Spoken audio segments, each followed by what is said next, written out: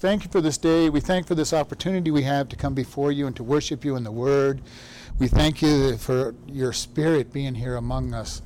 Guide and lead us as we go forward in Jesus' name. Amen. All right, 1 Timothy chapter 4, starting at verse 13. Till I come, give attention to reading, to exhortation, to doctrine. Neglect not the gift that is in you, which was given you by prophecy with the laying on of the hands of the presbytery. Meditate upon these things. Give yourself wholly to them, that your profiting may appear to all. Take heed unto yourself and unto the doctrine. Continue in them, for in doing this you shall save both yourself and those that hear you. So we're going to look at this. Paul is saying to Timothy, I'm coming. I want to come and see you. And he gives Timothy some instructions as a young pastor. He says, pay attention to these things as a pastor. Well, what does that mean to us as Christians who aren't pastors and teachers? It means this is what we should be looking for in a church, pastor. So we're going to look at these. What did Paul tell him to do? He said, till I come, give attention to reading.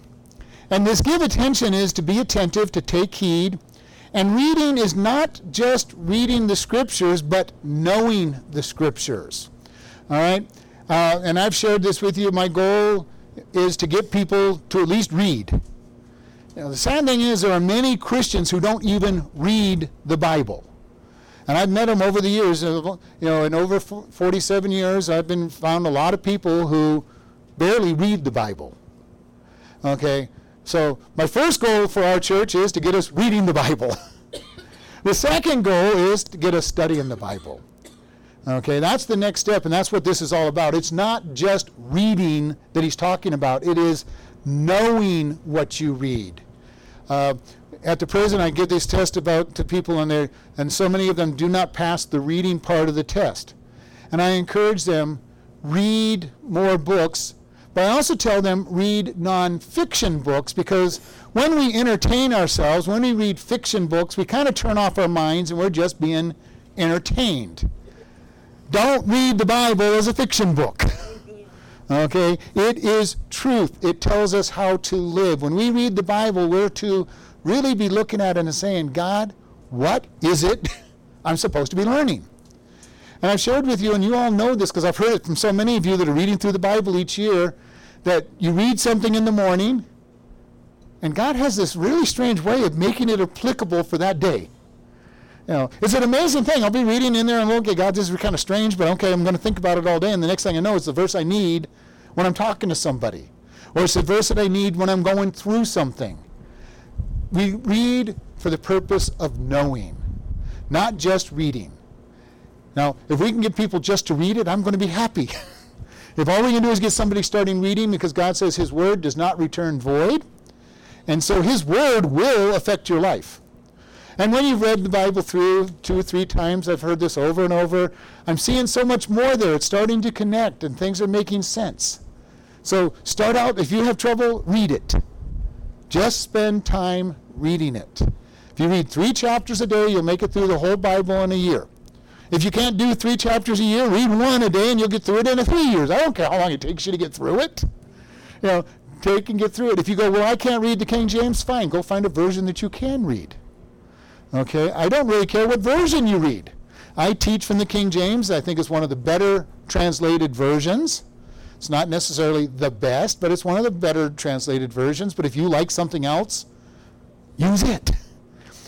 People will go, what's the best version of the Bible? My answer is very simple, the one you'll read. Okay? If you had the best translated Bible, the most accurate Bible in the world, but you couldn't read it, it doesn't do you a bit of good. You go, I got the best translated Bible. Well, how much are you reading? Well, once or twice a year. Well, go get something you can read. God's word is going to stand through. And then as you start maturing, you'll probably find, okay, I don't like this version. Yes, it's easy to read, but I don't like it. Let me go a little deeper, and then we can help you find a better version than it's out there.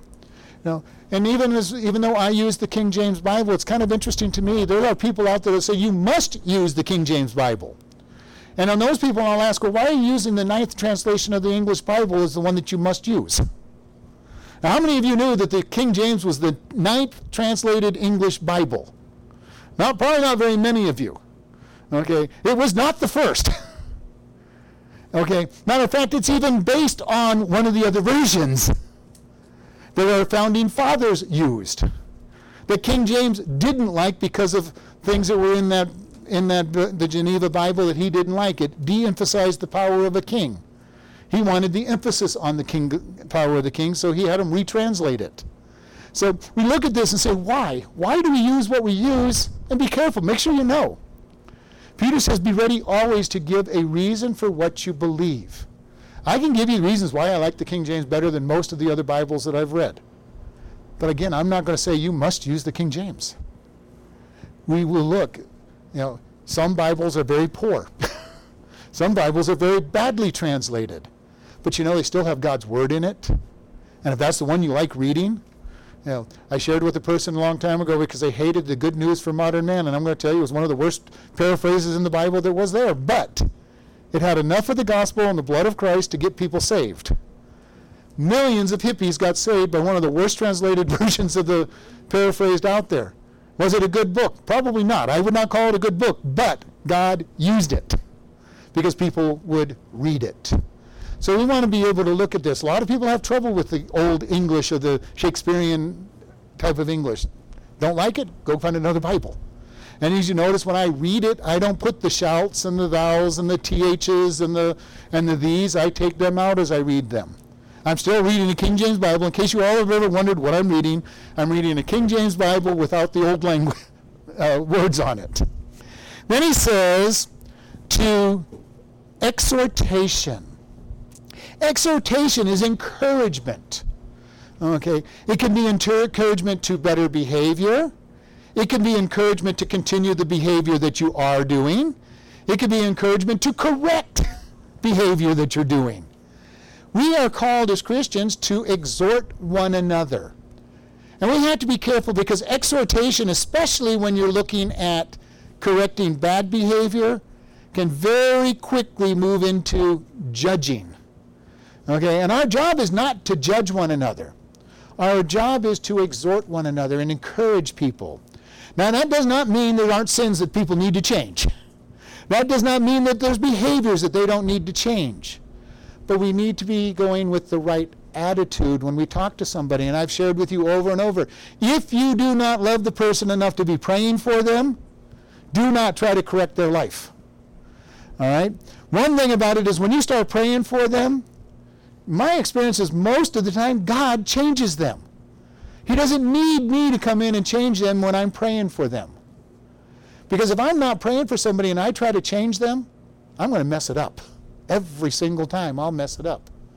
But if I'm praying for you and I'm not seeing the change, then I can come to you, I have been really concerned about you. I've been seeing this in your life and I've been praying for you. Here's some verses I want you to consider, but I'm praying for you that God will work in your heart. Exhortation. When we see each other doing the things that are right, I am so glad that you're out there testifying and you're out there witnessing or you're doing this or you're living for God. One of the greatest things I like is watching how lives are changing in this church. And when I get to go around other pastors going, you know what God's doing in my church? I go, is your church growing? I go, well, not numerically, but my people are growing spiritually.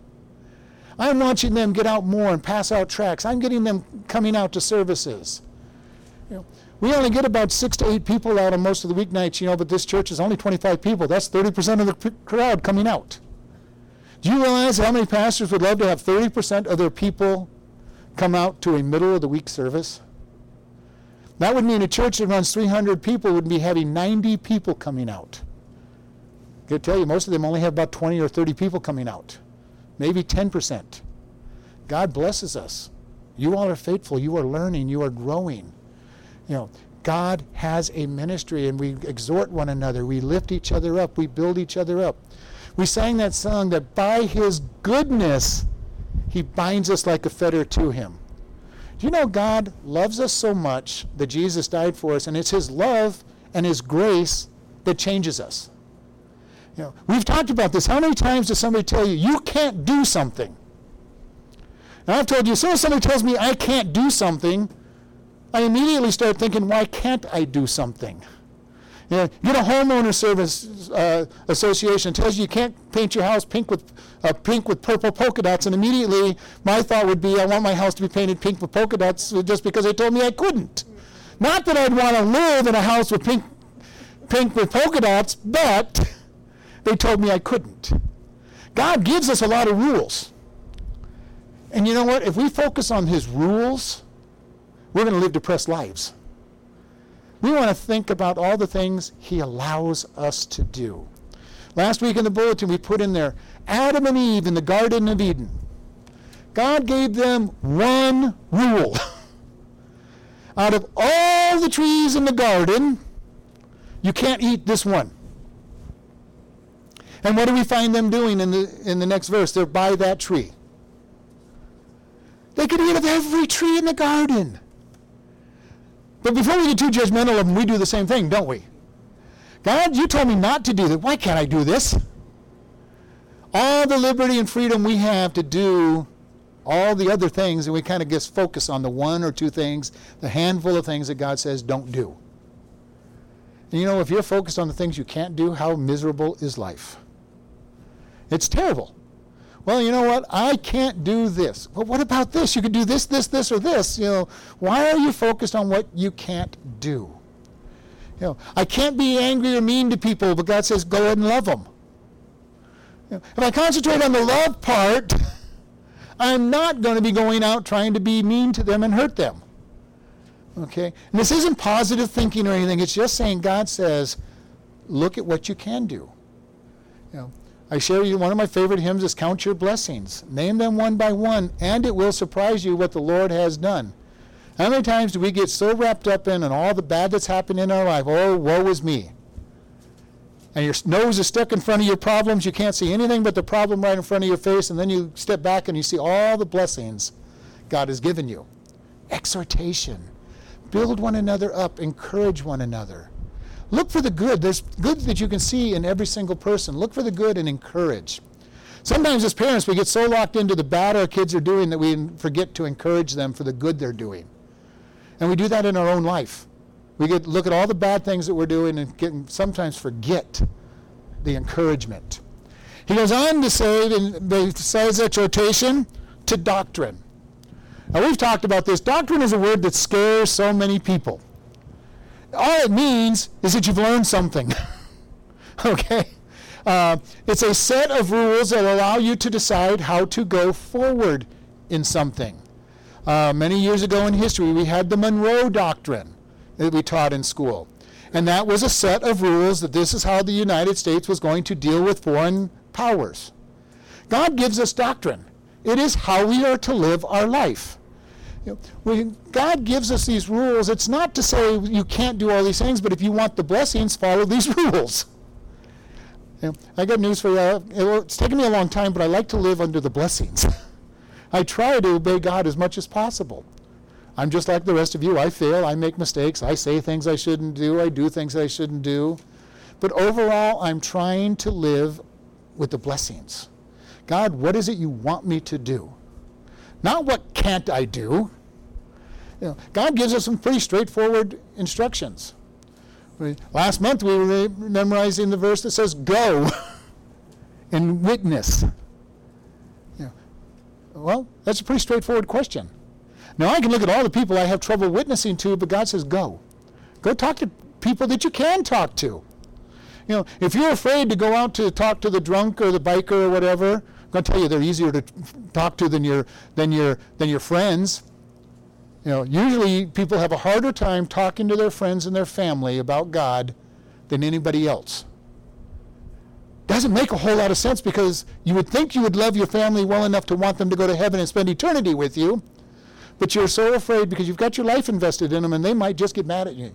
If I tell them about Jesus, they might not invite me to any more family reunions. Well, you know what?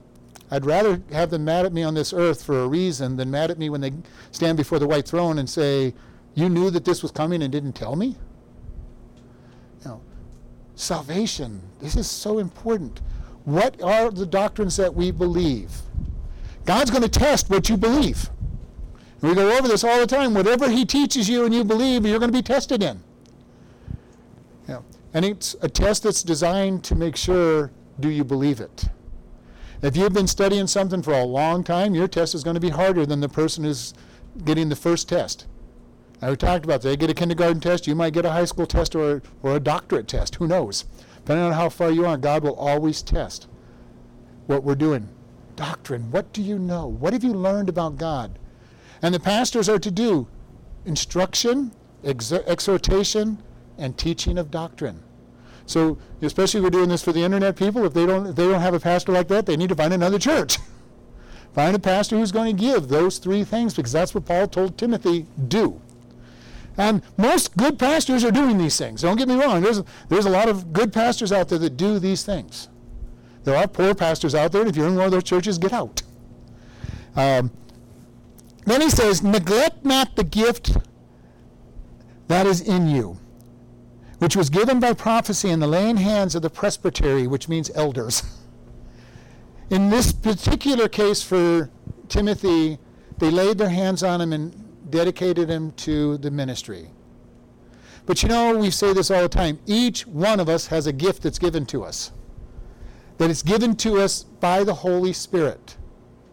We need to find out what that gift is and practice that gift. For some people, it may just be the gift of helping other people. You know, that's a powerful gift. Don't ever think that that's not a great gift, because the church can't operate without people that are out there helping other people. Loretta's favorite gift was taking care of the weeds until she couldn't do it anymore. You know, we need people who just say, I want to do the landscape. You know, I'll go out with the lawnmower every week or every other week. I'll pull the weeds. I'll trim the trees. You know, because that's not for everybody to do. The job I do as pastor, not everybody of you are going to be called to be the pastor. It'd be kind of a strange church if we had everybody called to be a pastor. It'd come time to the sermon and 25 people stand up preaching. It would be a very chaotic world. We don't want that. We want somebody that's saying something that is worthy to everybody. But we also have teachers for Sunday school classes. We have all kinds of jobs that need to be done. God calls us all to witness. But you know, there are some people that are called to be witnesses. They're fun to be around. They're kind of, you know, I've told you, I went to lunch with one time, and it was a kind of a strange event. He told everybody the gospel about 100 times while we sat there for lunch. Yeah, and he wasn't obnoxious about it. If I had told 100 people about the gospel message, they would have gone, get out of the store. But he was just so good at it, and it came so natural to him that it wasn't offensive. You know, we all are called to do certain things. We're all called to love. There are some people that are really called to love. They have the gift of loving in so strong a way, and hopefully you've met people like that. You know, you want to be around them because they're just so loving. They're so forgiving. They're so kind. You know, all of these things, find out what God has gifted you to do and step out. You know, we have an older population in our church. God still has a plan for you all. Until you go to heaven, there's a plan for you. It may not be the same plan you had at 20 years old or 30 years old. You may have to slow down and not do the same things. But you're not going to retire from God's kingdom until you enter into heaven. There's something that he's called you to do. What that is, I don't know. That's for you and God to figure out. You know, some people are called to be prayer warriors. Now, I've heard people say, well, I'm a prayer warrior, and I talk to them, well, how many prayers? Well, I don't know. I just pray a lot. I go, well, you may be a good prayer person, but don't tell me you're a prayer warrior if you're not getting answers to your prayers. So we want to be able to look, what has God called you to do? When you're doing what God has called you to do, it's so easy. It really is easy when you're doing what God calls you to do. In our PowerPoint, there's a statement that I put up there, and it really struck me.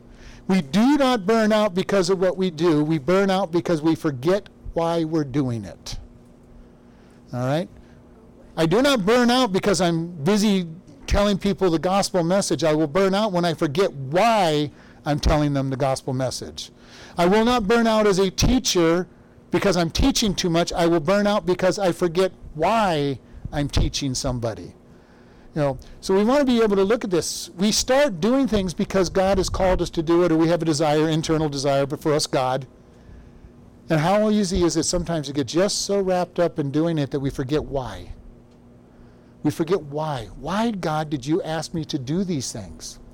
And we want to be able to look at this. And Paul is saying, keep doing these things. Don't neglect that. Verse 15 says, meditate upon these things. Give yourself wholly to them, that your profiting may appear to all. Meditation. Now, meditation is a word that gets used a lot in the world. But I want to tell you that biblical meditation is nothing like what the world talks about. Okay, the world with its Eastern mysticism and all these things teaches you that meditation is emptying your mind and not thinking about anything. That's a great way to have devils and demons popping into your mind. Let me empty my mind and be defenseless. God says meditate. He says meditate on my word. Meditate on my truth. Meditate on my doctrine. The greatest thing that happens, this is why I've encouraged so many of us to read your Bible in the morning. Okay, if you can't read it in the morning, I don't care. Read it sometime. But when you read it in the morning, you get to think about it all day. You get to think about what you read and kind of mash it up and really consume it and really start understanding what is it that God wants me to understand on this. So keep this in mind. When you're talking to people, sometimes definitions can be very important. If you're talking to a lost person, you talk about meditating on God's word, they're going, oh yeah, I meditate all the time. Well, tell me about your meditation. Get on the same page with them on what they mean. It kind of gets interesting because you all know I work at the prison. You know, if I start talking to people out there about God, I better find out what religion they're practicing. Because they could be talking about a totally different God than I'm talking about. In America, it used to be you could talk about God and everybody knew that you were talking about the creator of the universe that sent his son Jesus to die. Nowadays, you don't know what they're talking about. You do not know the God that they're talking about, or the gods that they're talking about in some cases. I get to talk to people out of the prison that are worshiping Thor. You know, I don't know how many of you even know who Thor is. You know, he's the Danish god. You know, the god of Scandinavia. You know, they're worshiping Thor. They're worshiping all kinds of gods out there. You know, we need to be careful. Are we talking the same thing? I was dealing with an issue at the prison and work. You know, found out that for almost 2 years, my boss and the salesperson have been talking apples and oranges. She's thinking we're making progress. They think we're making progress, and we're not making any progress because they're both headed to 2 different destinations. How many times do we do that? We start telling people about the gospel of Christ, and we don't know that they're even talking about the same thing. We talk about sin. Any disobedience to God. Any disobedience to God. As CEF says, anything I think, say, or do is sin if it's against God.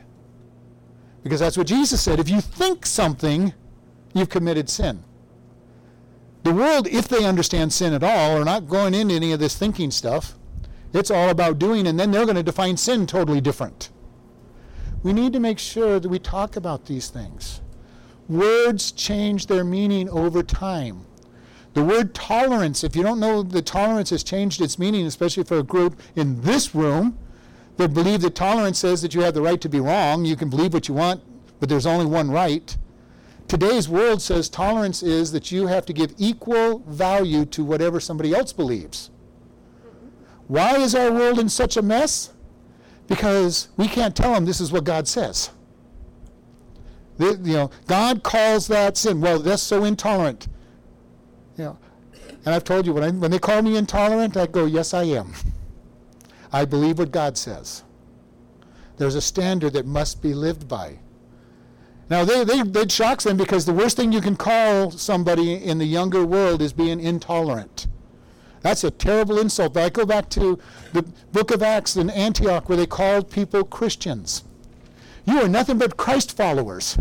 It was an insult to the Antiochs. They were using it as an insult, and the Christians go, you know what? We kind of like that.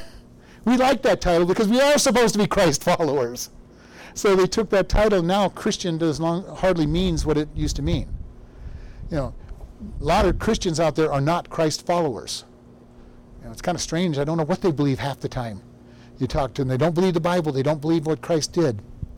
He goes, meditate on these things. What things?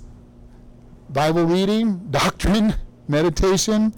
and give yourself over to them, that you by your profiting may appear, that your profiting may appear to all. Profiting here does not mean making money. It's your obedience.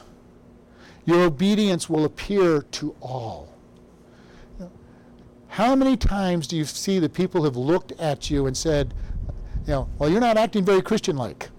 Hopefully that's not what we're hearing. Hopefully you're hearing, I've watched you and you are somebody I want to see. I want to know the God you're following. I've had that happen so many times. People go, well, why do you smile all the time? Why are you happy all the time? I love that question because even at work I can then tell them about Jesus. Does our life reflect Jesus or not? It's been said that for many of them, the only Bible they're going to read is a Christian. Are they seeing a judgmental, angry person, or are they seeing somebody who loves and shows the love of God and is faithful? I'm not trying to condemn people on this. I'm just saying, how does your life, are you being changed by God and showing a life that lifts him up? It's easy not to. We are fleshly beings, and we very easily live in the flesh and make mistakes. But even when you make a mistake and you repent and you turn back to God, that can be a great inspiration to people too. They really don't want to see perfect people because they know they're not perfect. So if they see a Christian who's saying they're perfect and maybe even acting like they're perfect, they're going to be very bugged by this. I can't be that life. And I've heard that. I've heard that in a testimony. Well, I can't be perfect. I'm going, nobody's going to ask you to be perfect. Well, I can't give up this sin. I'm going, I'm not asking you to give up that sin. I'm asking you to turn to Jesus. You turn to Jesus, you get Jesus in your heart, the Holy Spirit fills you. He changes them. He changed me over time. He changes each one of you that are a Christian over time. He didn't go, okay, get rid of your drugs and your alcohol and your bad thoughts and this, that, and the other thing, and then we'll think about saving you. That's not the way God works. It says, I sent Jesus while you were sinners to die for your sin so that you could become a Christian. We are all sinners. We're born sinners. We don't sin, we're not sinners because we sin. We're born sinners. We sin because we are sinners. Okay? And this is what the world wants to tell you. We're all perfect until we do something wrong. Baloney. It's not what God says. We desire to do good. None of us desire to do good without God. I've already told you, as soon as somebody tells me I can't do something, I immediately in my flesh want to do it. Doesn't mean I'm going to, but my flesh jumps up and says, well, you just watch me. I'm going to be disobedient. Then the Spirit comes in and says, no, we're going to obey. Not always, but usually. We want to be able to look at this. He says that all may see what you do. Take heed to yourself and unto doctrine, continue in them, for in so doing you save yourself and others that see you. Our obedience keeps us out of trouble. We keep saying this. Sin has consequences. When you sin, there are going to be repercussions for that sin. The good news is obedience has consequences. We just like to call them rewards. Okay? When you do things that God wants you to do, there are rewards that follow. When we do things that God says not to do, there are consequences. All of us know that that's a fact. In our lifetime, we look and say, when I've done bad things, these are what happened. Okay? And he says, by your obedience, Timothy, you'll save yourself and others. Now, we can't be really held for or responsible for what others see us do, but by the same token, Paul over and over says, you've got liberty to do whatever you want, but don't use that liberty to hurt somebody. People see you doing things, and you may have perfect liberty. You have no problem doing it. It's not a sin. It doesn't say thou shalt not, but you have no problem doing it. We think, especially in our area, things like alcohol or gambling, there are no verses that say do not drink or do not gamble. They're not very wise things to do. There are all kinds of principles that say we probably shouldn't do them. But if you have no problem doing that, fine. But if it's going to hurt a brother or sister in Christ, don't do it. Don't do it. Even though you have the permission and liberty to do it, don't do it. Because it's so critical that we don't hurt one another. Paul used it in the idea of, for the Corinthians, if you go to buy meat offered to idols, okay, no big deal to us. We don't have idols. We don't have, But in that day, they would offer the animals to the god, and they never burned the whole animal. Even the Jews didn't burn the whole animal very often. The meat would go to, and for the Jewish people, it went to the priests. Well, in the other religions, they would take this food and they'd go down to the bottom of the hill, at the bottom of the temple, and they'd sell the meat. And there were people who had no problem. They knew that was just a hunk of rock or gold up there. It was no big deal. It was good food. It was fresh food. It was, not a problem. He goes, but if it offends somebody, don't do it.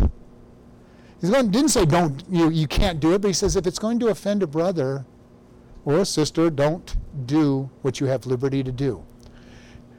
God puts restrictions on us for that exhortation and love of one another. And this is what he's telling Timothy. Live correctly, Timothy, because as a pastor, you're being watched.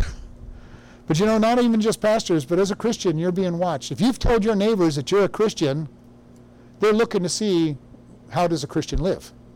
They're looking to say, do you go to church on Sunday morning? Do you go, are the police at your house every Friday night because you've been drinking and having a fight with your spouse, like so many of the other people on the street?